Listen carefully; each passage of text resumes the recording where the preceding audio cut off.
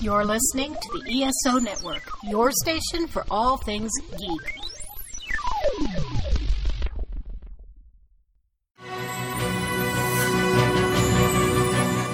Tell Ambassadors Jakar and Londo I want to see them in chambers now. Yes, number 6. Then invite them again as firmly and as politely as you can. Captain, either you snore or last night we had a hell of a breach in the hull. What do I do now? Old style, you roll over and go to bed. New style, you go out for pizza and I never see you again. What's inside there? One moment of perfect beauty. Hello, and welcome to the Epsilon 3, a Babylon 5 rewatch podcast. Each week, we review an episode of the 1990s sci-fi TV classic Babylon 5. This week, Season 2, Episode 22, The Fall of Night. I'm Paul. I'm Dan. I'm Sean. And we are the Epsilon 3. And the synopsis. The command staff are caught between a rock and a hard place when Sheridan agrees to give sanctuary to a Narn warship, while Earth Force attempts to placate the increasingly aggressive Centauri Republic. And the Night Watch begins to expand their influence on the station. Written by JMS and directed by Janet Greek, this episode was released on the 15th of August, 1995. Very nearly. The same date as we're recording, in fact. And November the 1st, 1995 in the US. It takes place from December the 18th to December the 24th, 2259. And the guest stars, Roy Dotrice as Frederick Lance. Roy Dotrice is the father of Michelle Dotrice, who is the wife of Frank Spencer in Some Mothers Do Have Them. There you go. Bit of trivia as we throw in there, which means nothing to you two because you're far too young to remember it. Oh, Betty. Yeah, I know that. Exactly. I have no idea what you're talking Yeah. So I forgot his name. Michael Crawford. Michael Crawford. He was a big West End star. He was actually a better actor than TV had him. He was much better, especially in that series. He played a really inept, stupid, mollycoddled adult, should we say. And his wife was a sort of more stronger sort of character, but he would always get into scrapes and play the idiot, and a lot of slapstick comedy, which he played brilliantly, and some of the stunts that he did were incredible. But it was the woman who played his wife was the daughter of Roy Dotrice. So anyway, back on track. Jeff Conway as Zach Allen, Juliana Donald as pilot number 1, Rick Hamilton as Mitch Harvey, Robin Sachs as war leader Nakal, John Vickery as Mr. Wells, Donovan Brown as Pac Mara Ambassador, Josh Cox as Lieutenant Corwin, Eliza Beth Garver as Tech number 2, Mark Hendrickson as Narn number 1, Joshua Lee Patton as Human and Membari Kosh. Where are we? Kim Strauss as Drowsy Ambassador. He's back again. And we have uncredited Bill Blair as Alien and Stephen Austin, oh my goodness, Scodiles as Shopkeeper, who you see in the background. Okay, Sean, what did we think of this episode? Well, this was a pretty freaking good episode, way better than last week's offering. One of the probably best episodes of the season. It's definitely up there. It's got a lot of good stuff. It's got shadows.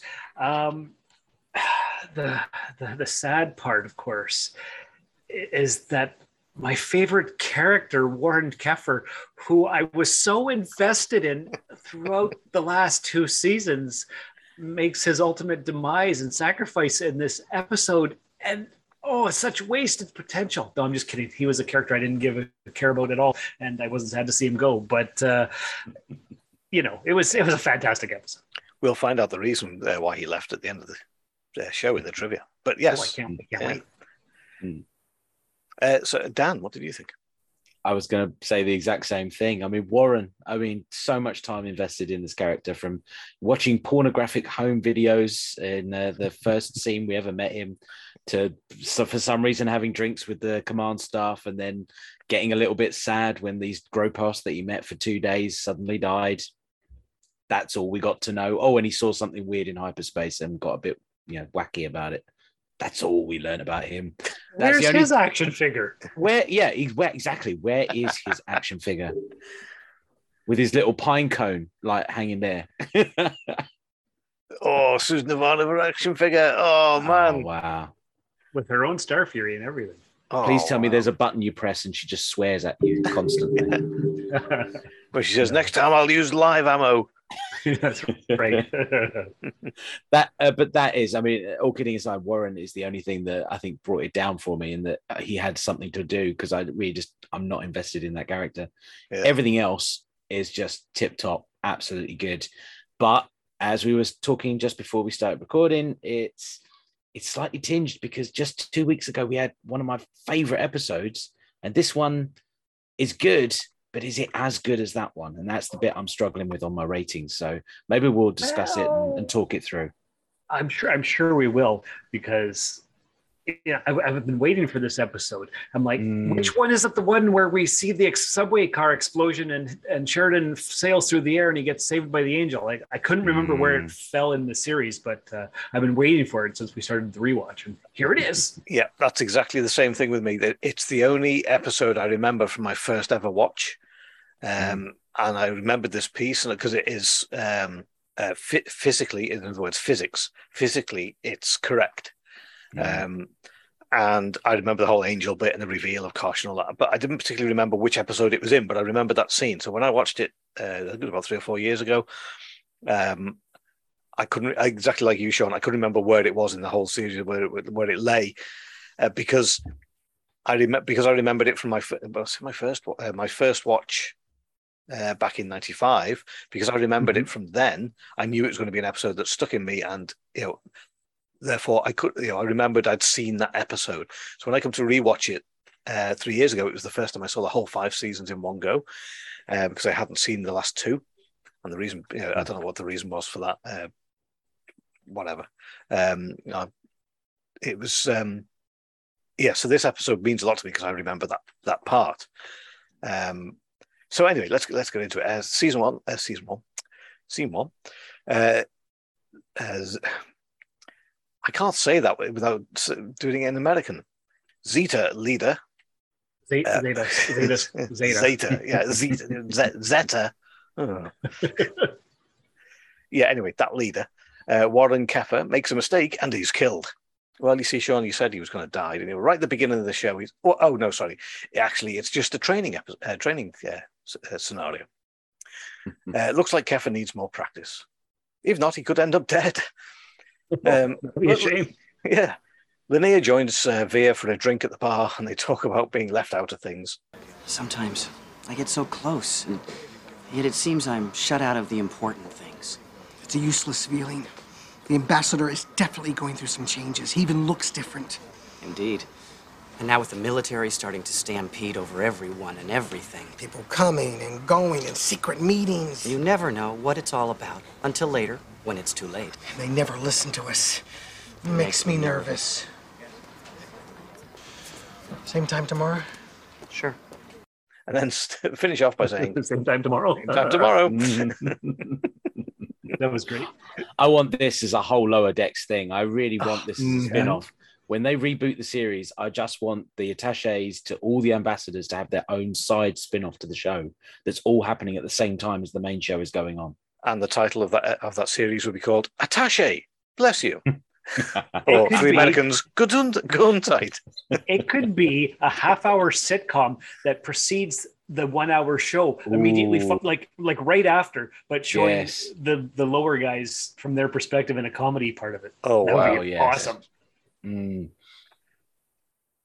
That would be great. I would definitely tune in for that. Oh, yeah. So good. With those two, unfortunately, with those two characters and those two actors, yes, but unfortunately, we've only got one left. So, yeah, we have to find somebody else to do it. Maybe in the reboot. So, where are we? The pilots have returned, and Ivanova tells Sheridan that the Pak Marat and Drazi ambassadors are waiting in his office.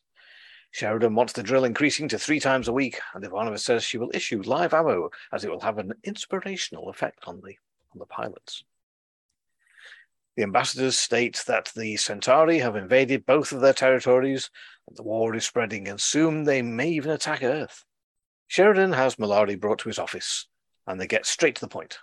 Ambassador Malari, as you requested. Captain, I will have you know I was in the middle. What the hell do you think you are doing? Do not address me in that tone of voice. I came here out of goodwill because I was told Your forces are moving in on the Drazi and the Pakmara. You are destabilizing the whole area. What's wrong? Bombing the Narn back to the Stone Age wasn't enough for you? We are trying to stabilize the region, Captain. Putting a buffer zone around the Centauri Republic will lessen tensions and decrease the risk of conflict. You call it a buffer zone. The Drazi call it an invasion. They are exaggerating. What the hell do you think you're doing? Malari says that the Centauri are stabilizing the region and creating a buffer zone. But where will it stop? We are merely establishing a presence. Well, where does that presence end? Tell me that, Ambassador. Show me on the map where it's going to end. Londo. Everything is falling apart, and the Centauri are at the center of it all. Can't your people see that? Can't you see that? I do not have to listen to this. Sheridan asks Garibaldi for some information about his old friend Malari. I don't know if you noticed the backdrop in this scene. It's actually one of the better ones. I mean, it's still, you can still see it's not real, because it's 1994, 95, 96. But it is one of the better ones. When I first saw it, I thought, oh, they've actually built a model and then filmed the model and put it in the background. That's clever. And then realized it's actually just a backdrop, a painting. So it makes it even more impressive. But it is one of the more detailed, where we've had pretty poor, fuzzy, distant pictures in the past. This one's really good. I liked it. Garibaldi says, like being stuck on a wild horse. You don't want to get thrown, so you hang on even harder. He's trapped. Half the time, I'm so furious with the guy I could break his neck. The other half, I feel sorry for him. That is a great analogy of his character. Yeah, he's just scared. Yeah, he can't get off. Yeah, he just can't get off. Yep. Mr. Lance, Betty Spencer's dad, turns up with a Night Watch official. They want to take a first-hand look at the things to make sure they are doing the right thing. Keffer talks to Mitch about the ghosts they have been seeing, and he gets some serious screen time at last. I mean, this is great. He wants to go out looking for them again. Good old Warren. But this screen time was also overshadowed by those incredible cravats. Did we see the neckties going on? The fashion sense is just top notch. Did you not see I just couldn't draw my eyes away from it. I was completely out of the conversation. I was just drawn to their necks. It was just, it was unbelievable. Just real fashion sense here. I haven't spotted that. God! Overshadowed you. Go back and watch it. You will not watch anything else together again. It will just be staring at their necks the whole time. Their eyes are up here, but just stare at their necks. You know what I'm doing now, don't you? Yeah. I honestly thought they were going to sort of get him off and start, hitting each other like they were in a duel or something, and then he gets the information out of him because he won. They're ridiculous. They really are. Oh, the neckties. Oh, he's wearing a necktie. It's not. Yeah. They look like cravats. I'm sorry. They're not neckties. Actually. They look like cravats. Well, he's got his tie in a knot, whereas Mitch has got his more sort of tucked down a bit. He's got his zip right up to his neck, so you can hardly see it. It's a red and white one. I was kind of expecting some sort of like coat wire hangers to sort of like have them off to the side, like old-fashioned World War I pilots, like they're stuck as if they've been walking through the air. Kenny Everett style. Just Kenny Everett style, just off to the side. Like, I'll have you know, I'm from Zeta Wing. Yes, they talk about ghosts. And then Ivanova has some general chit-chat with Lance about Christmas and the Winter Solstice Festival in Geneva and the war and death and making it a better place to live. I genuinely believed him. I genuinely thought he was a nice guy, that actually this Ministry of Peace, although an evil organization, he was one of those nice guys that they're using to create legitimacy and sort of appear like they are the nice guys they really are, because I think he genuinely wanted peace. He was just too stupid to realize what was going on. Yeah. I mean, come on. The Ministry of Peace. We've seen our previous guy who's popped up and talks really nicely and softly about how they're going to kill anybody who gets in their way. Have a word, pull up to one side, show them the errors of their ways. An Arn-heavy cruiser appears on the far side of the planet and requests sanctuary. Ivanova... There's no sanctuary. Harsh. Oh, sorry, wrong show. Ivanova and Mr. Wells of the Night Watch have a chat, and he tries to recruit her. He wants easy. Exactly, yeah. He wants help with the comings and goings of information that would be beneficial to them. He could help her get promoted quickly. Ivanova shows her loyalty and integrity and declines.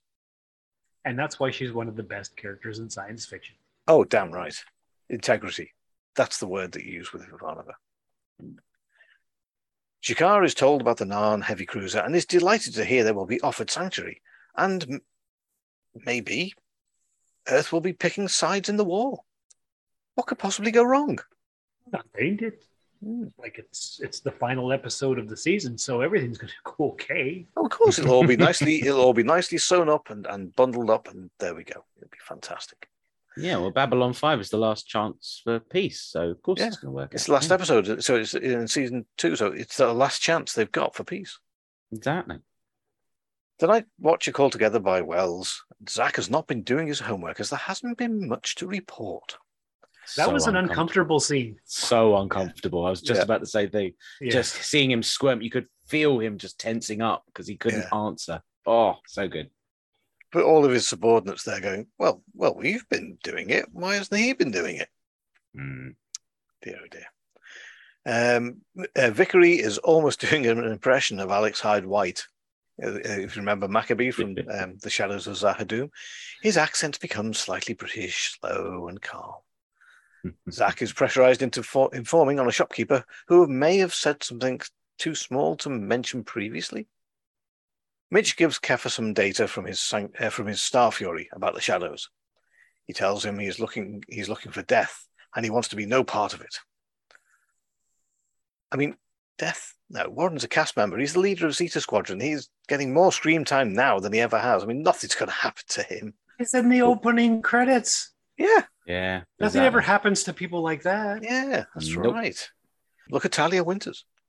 Yeah. Exactly. Oh. She'll be back. We can't lose two main cast members in one season. That's unheard of. Yeah. But you know what's not unheard of? This podcast promo for another podcast right here on the ESO network. Winter is coming. Prepare with a fine cigar and listen to the Cigar Nerds podcast. We smoke cigars and talk about movies and all kind of nerdy things. Available at cigarnerdpodcast.com. Also on the ESO network at esonetwork.com.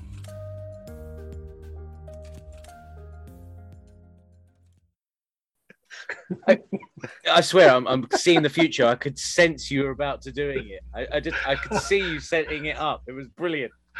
It just kind of flowed. And remember, it's never too late to sit back, relax, have a cigar, listen to the Cigar Nerds, and just look at all the people doing things that they're not doing correctly. And tell us, so we can inform on them, give them a cigar, make them feel wanted. We are not suggesting that the Cigar Nerds will imprison your family. Please do not report them. 50 credits for something I would do anyway? Why not? And then he doesn't do it. Yeah. That's so British. Oh, yeah, give me some extra money, but I'll just sit back and smoke my cigar and do nothing. Yeah, the Epsilon 3 do not condone the use of cigarettes or cigars or tobacco in any way. But the Cigar Nerds do, so that's great. That's fine.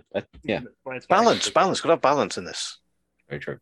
So where were we before I was rudely interrupted by this are you promo guy? Are you saying the Cigar Nerds podcast brings balance to the Force? Could be. Or is that a different show? No, they use Force to bring balance. Oh, that's what it is. Yep. I got you. Lance thanks an ambassador from the League of Non-Allied Worlds for his help. The poor guy playing him must have spent ages in makeup. He's got the alien. He's got uncredited anyway. So he gets all the makeup on, the prosthetics, the full mask. He paints his hands up. He's given a pad to walk away from the camera so we don't actually see his face properly. Oh. Well, I bet he was sat at home going, kids, come out, family, mum, dad, come see this. This is where I'm on screen. This is me now. Look, here I am. It's me, honest, it's me. He's still in character. He's so method. He's like, it is me, Drazi Ambassador. Poor guy. Anyway, he's ready to speak to Malari when Jakar turns up. But Lance does not want to talk to him, evading him to get to Malari. The heavy cruiser is struggling to keep themselves going. Sheridan promises to keep them safe. And Lance joins him on the CNC and tells Sheridan to stop practicing maneuvers against the Centauri. He is here to sign a non-aggression treaty with the Centauri. We will at last have peace in our time. Have you heard that before? Yeah, not mirroring anything at all. Like no one standing there with a piece of white paper. Yeah. No. Yeah, that's right. I mean, it's worth as much as the paper it's printed on. Sheridan is livid. Ivanova gives him a Christmas Hanukkah gift. Shrapnel from the Black Star.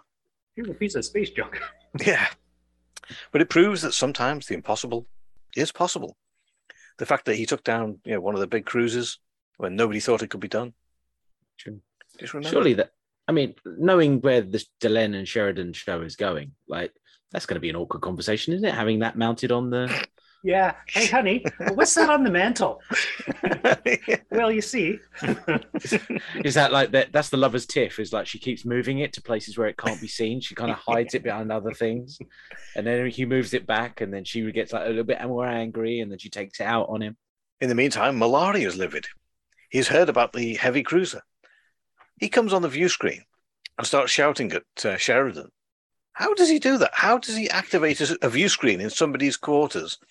Or in the wherever they are, and the poor guy could be naked, he could be banging Ivanova, he could be doing anything in there, and then suddenly just boom, there he is. He just starts talking. There's a whole cutscene. I don't know if you saw it. It's on the Prime Video edit where you see this tentacle coming in and press the button in his thing, and it goes back out of his room again. Clever dick. It is. It is a very clever dick. I mean, what was it? What if Sheridan was naked or in the shower? Again. Yeah. He keeps getting interrupted while he's having a shower. A Centauri battlecruiser appears, and Zeta Squadron is launched. Have they only got one squadron? Well, no, because we know Harvey has the old broken down ships. Yeah, it's true. It's very true. Yes, so Zeta Squadron is launched to protect the Narn warship. He tells Malari what he has done and what he will do. Then the Centauri attack the Narn. Zeta Squadron and Babylon 5 as well. The Narn ship escapes, but the Centauri ship explodes. Sheridan is given a dressing down, but defends his position. He has to give an apology to the Centauri, so the treaty will go ahead. Keffer is escorting the Narn cruiser when he gets a reading that he recognizes and goes after it to investigate. Sheridan is preparing for his apology to the Centauri in his dress uniform. He gives a good speech to himself. Warren finds the shadows and records the vessel. He is scanning the ship and he ejects the record just before his ship is destroyed and him with it. Hang on. He's the main character. He's gone. I was sure we'd see him for the next few seasons. Oh, man. We're so invested. What are they going to do? They have to redo the credits. Oh dear. That's the shadows for you. Completely inconsiderate for everyone working behind the scenes on this show. Yeah. And now for the part where we all remember, we mentioned this before, the most memorable scenes of all. Sheridan enters the core shuttle to take him to the meeting where he will apologize. As this is the last episode of season 2, everyone has turned out. The core shuttle travels through the center of the station where the gravity is virtually zero. So why isn't everybody floating around inside the shuttle? I don't get it, because people who are waiting for the shuttle have handrails to hold onto, so they don't float away. There's something amiss here. There's no seatbelts or anything, so pass. Everyone except Sheridan gets off at the next stop, and that is when Sheridan spots the bomb. He opens the shuttle doors and leaps out, but he's pretty much weightless. But when he hits the ground, that won't kill him, which is not quite accurate. However, the rotation of the station at 60 miles an hour will mean he will collide with a building first. Delenn tells Kosh to save him. Kosh leaves his encounter suit. I thought that meant he would die. Isn't he in his encounter suit so he can breathe? Nope. Oh. So nobody recognizes who he is. Ah. And he's recognised by everyone. Well, almost everyone. Yes, that's true. The whole station is talking about it, and Delenn tells Sheridan that the Shadows will be worried that Kosh has revealed himself, and it will give them time to prepare for their coming. However, although everyone saw their own Gabriel, Malari saw nothing. Sheridan gets a message that Kepha is missing. In the coming months after the Earth-Centauri Treaty was signed, the Centauri widened their war to include the non-aligned worlds. The Night Watch started to round up anyone who spoke out about Earth policies. It was the last best hope for peace had failed. I guess it's the last best hope for victory now. Could be. Good bit of wording. They should put that in the credits next season. Yeah. I think they should. Yeah. Should we talk about the final scene of the news broadcast? Yeah. Go on then. I had forgotten about that bit. Something about Keffer's transmission is picked up by the news team, and now we know about the Shadows. True, yes.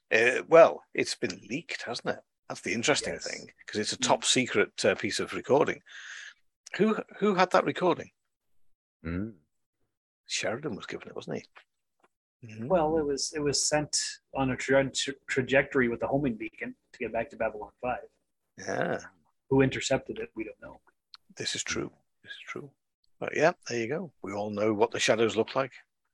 But good old Earth, they're going to go find out who they are. Absolutely. It's a mysterious species. Species. Okay, trivia.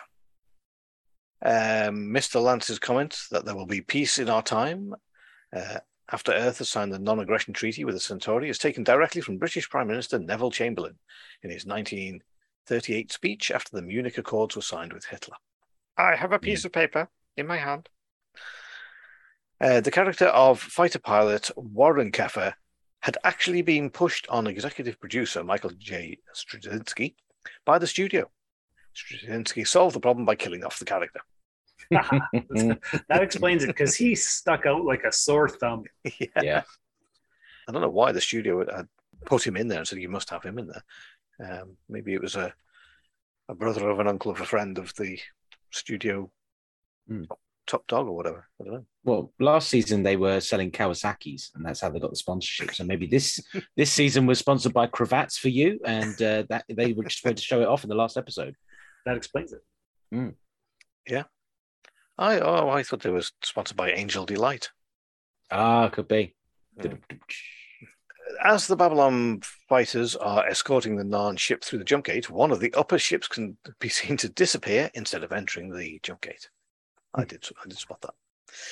In the commentary, JMS relates some trivia, namely that Ivanova's stat bar is mixed on the shoulder, is mixed both gold and silver to mark her rank as a lieutenant commander, and that full commanders have solid gold stat bars, assuming they're both not in security or medical, which are green or red respectively. However, in Babylon 5 Revelations, Ivanova was promoted to full commander by Sheridan, so Ivanova's stat bar was incorrect for the remainder of her time on Babylon 5, at least until Sheridan promoted her to captain in Babylon 5 Rising Star.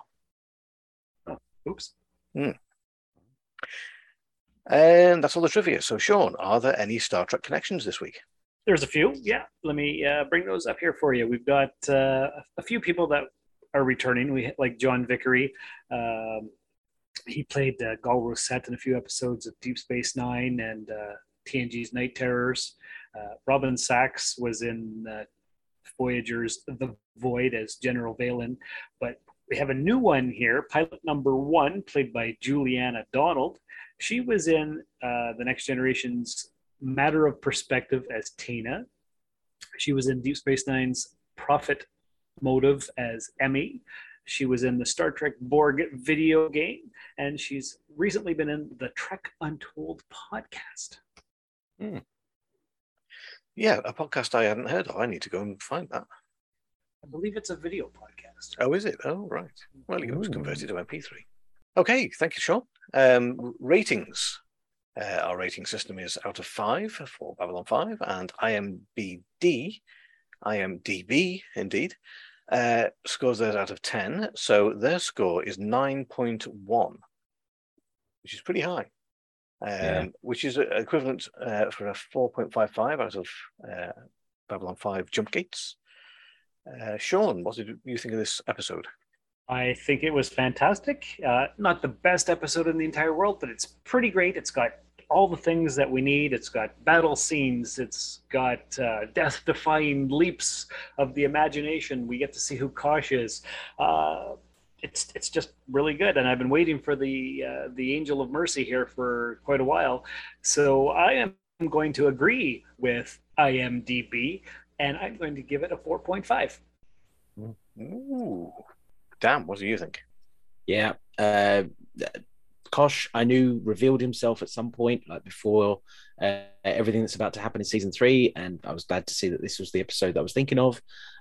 Not as fixed in the brain as into the long Twilight struggle and all the things that were happening on. So seeing the Centauri take out the Narn in that episode had stuck in the brain a little bit more than the events of this episode.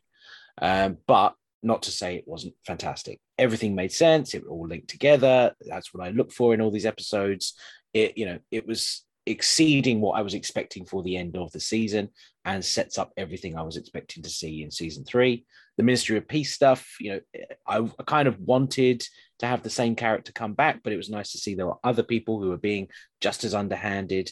And you see the two men. You see the completely befuddled ambassador character who is just being used by the Ministry of Peace. He's sort of like their legitimate face because he had a nice, genuine reason to want peace, but it's the Ministry of Peace who are undermining it, and they're actually using it for nefarious purposes to spy on everybody and incarcerate people for just criticizing the government and the way they make the decisions.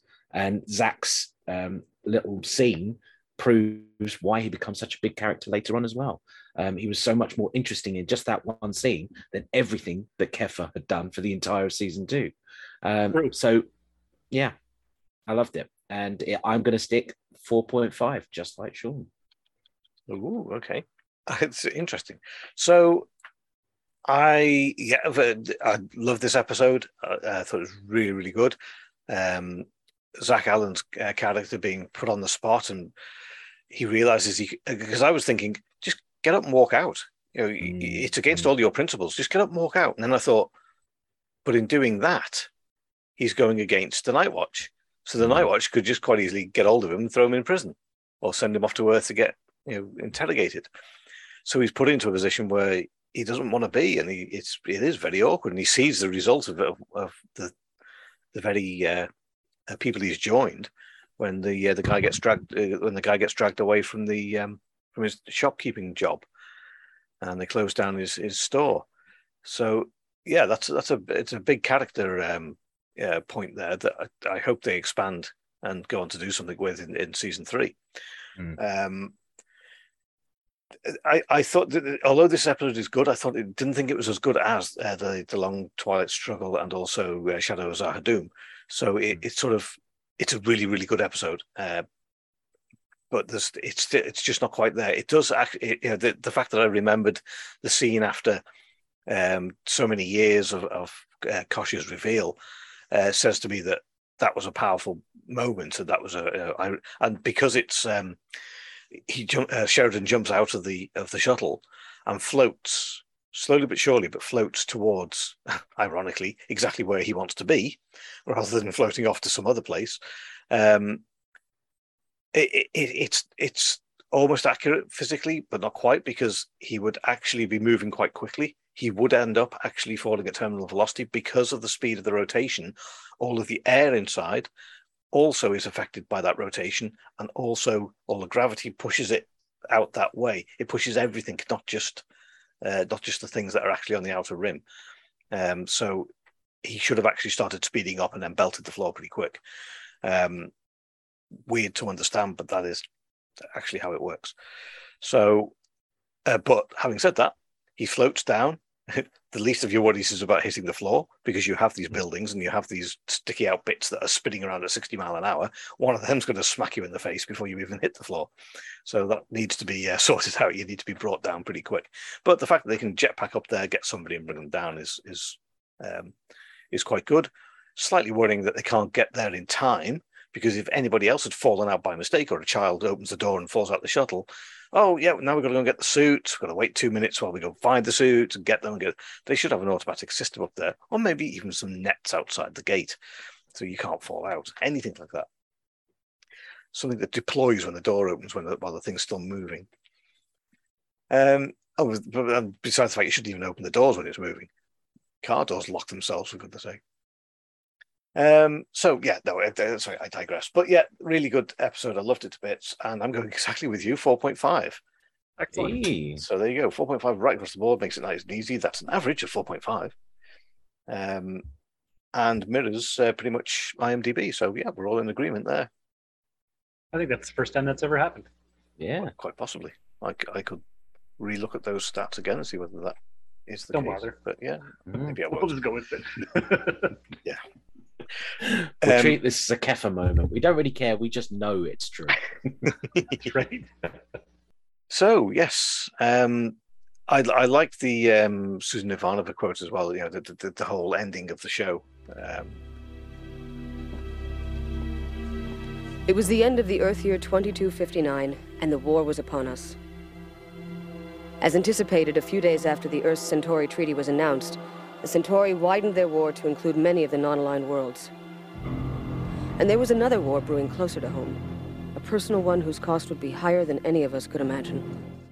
Okay, so that's the end of this episode. Join us again next week when we will be doing some character reviews, also reviewing a couple of the alien races, or maybe just one, I don't know. We'll make that decision later. The week after that, we'll do a full review of Season 2, and then we will take a couple of weeks off to regather ourselves and get a little bit of recording buffering going on. So we've got a little bit of a gap in between the seasons that you listen to, but we will still record and we can get ahead of the game. So in the meantime, we will leave it there. Thank you very much, and join us next week. We came to this place because Babylon 5 was our last best hope for peace. By the end of 2259, we knew that it had failed. But in so doing, it became something greater. As the war expanded, it became our last best hope for victory. Because sometimes peace is another word for surrender. And because secrets have a way of getting out. If you have any thoughts on this episode, why not send in some feedback to the epsilon3@gmail.com. That's 3 spelled THREE, not the number. Or you can find us on our Facebook page. Just search for the Epsilon 3. Now, if you have any other problems, any other questions at all, just ask.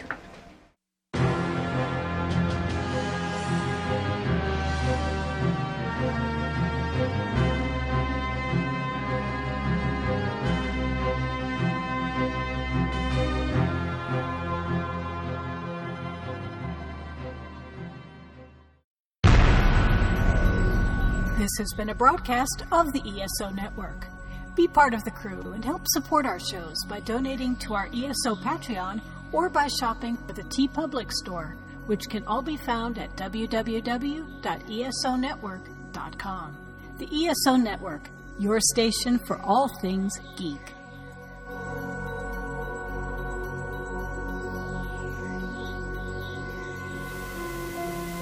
When our ship encountered a distress beacon attached to an Earth Force recording device. These images, released exclusively to ISN, were found on that recording. Strategic analysts in Earth Dome have indicated they don't know who this new race might be, but promise to find out.